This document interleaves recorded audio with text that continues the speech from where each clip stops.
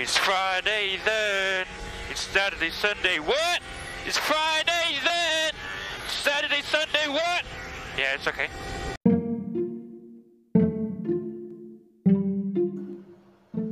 What's up? This is Jeff. Welcome to Jeff's podcast. And before the start of the show, I would like to shout out to Mr. Jay Agonoy of Keepsakes. And he's one step closer to reaching the 100th episode of the show, which is coming soon. If you want to know more about what's in store for Jay, you can subscribe to Keepsakes by Jay Agonoy on YouTube.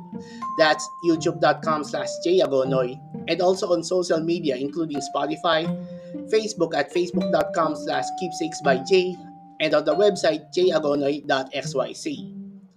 I met Jay at several conventions and also on the podcast about the topic on the post second general election of MLO 48 happening 2 years ago. So I'll keep an eye for the girls for what's next after the third general election delay.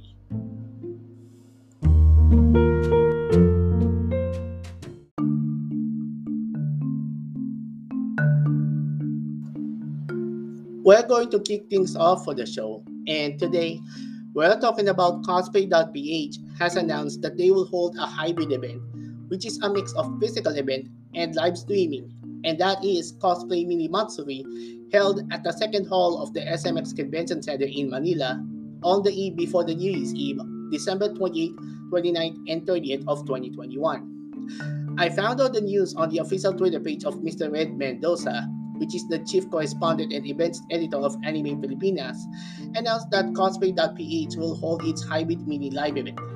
Since the physical events have been opened after the IATF, or the Interagency Task Force for the Management of Emerging Infectious Diseases, which announced that NCR and other areas are in Alert Level 2, while some areas are in Alert Levels 3 to 4, despite the number of COVID confirmed cases have been lowered, but the variants of COVID are still intact, including the Beta, Gamma, and the Delta variant, and also the COVID laboratory submissions, so they need to submit ahead of time. I suggest that the Department of Health and the IATF must require tightly strict health restrictions, and European countries are in the fourth wave of COVID infections.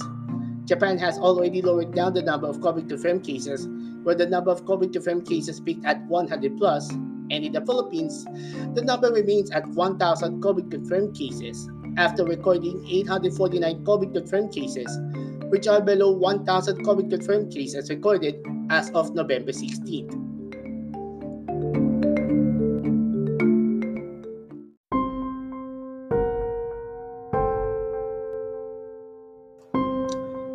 I'm thinking about heading out for the conventions, but my parents are not allowing me on attending the events despite the number of COVID confirmed cases will be lowered. So I think I need to stay at home once the number of COVID confirmed cases, including the laboratory submissions, will be lowered down.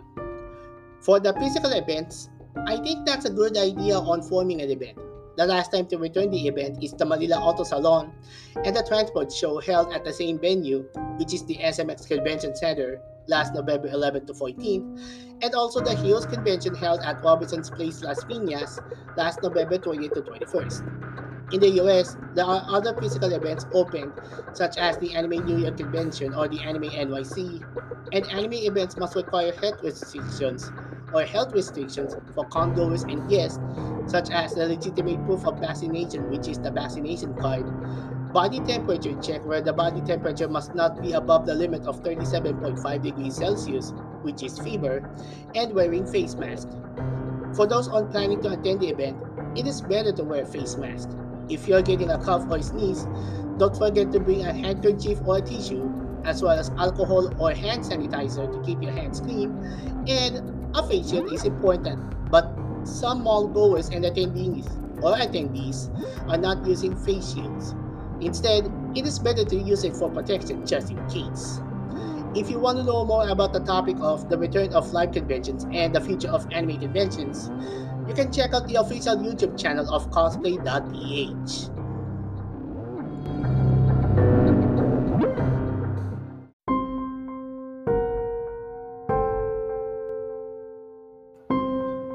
In my opinion, aside from opening up the conventions despite the number of COVID confirmed cases have been lowered, but the COVID is still intact because it is an airborne disease.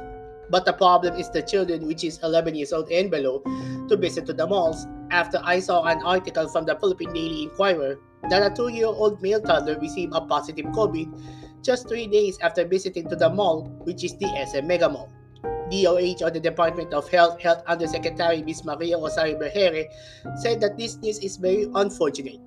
Although the recent activities done, like the mall visit, may be a possible source of infection, its exact cause will remain multifactorial and uncertain. The Department of Health and the Food and Drug Administration is observing the vaccines for 11 years old and below to make sure the vaccine is safe and has no side effects. Once it is approved, the DOH and the FDA are ready to roll out the vaccine for the younger ones. San Juan City Mayor Francis Zamora has finished inoculating about 5,000 children aged 12 to 17 years old, making 225% of its target population already vaccinated against COVID, according to the article from GMA News. But it's a long way to go to vaccinate the citizens of San Juan. I expect other areas in NCR need to finish off the vaccine for ages 12 to 18 years old very soon. The Department of Health has advised parents and guardians to avoid 3Cs on heading out to the malls or public places like parks, closed spaces, crowded places, and close contact settings.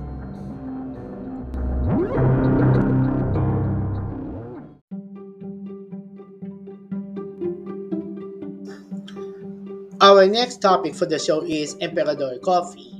And Emperador is a brand of cut brandy and brandy produced by Emperador Incorporated, which became the world's top selling brand of brandy in terms of quantity of brandy sold. And it expanded to produce worldwide, such as Thailand, China, and the United States.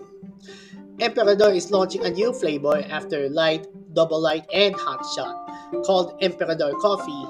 And the new flavor was already released in August before it launches on television or a television commercial where Dania Padilla becomes the new endorser of Emperador Coffee.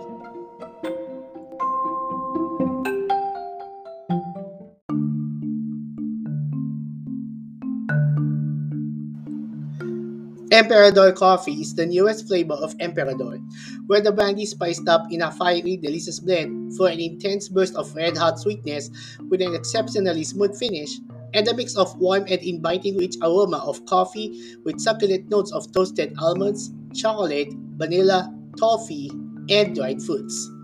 You can make your own Emperador coffee mix ranging from coffee latte to frappuccino. And of course, it's caffeine free, but the alcohol is still intact.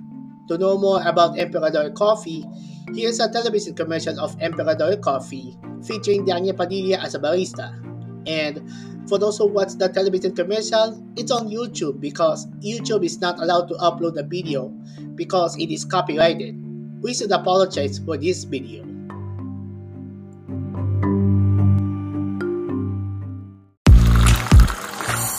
Coffee brandy for Angel. Bango! Iced coffee brandy for Joey. Thanks, bro. Double shot for Mark. Uy, sarap!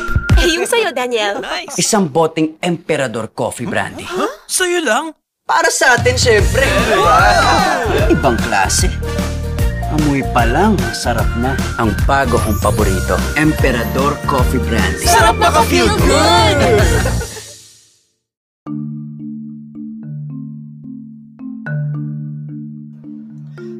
I think Emperador Coffee is perfect for breakfast of champions like a mix of pandesal and Emperador Coffee, or even donuts, or even a hard work at the office.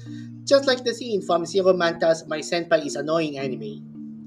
I'm thinking that I like to taste that, but unfortunately, I have allergic to alcohol problems. Emperador Coffee is available at supermarkets, wines and cellar shops, or order online at boozy.ph.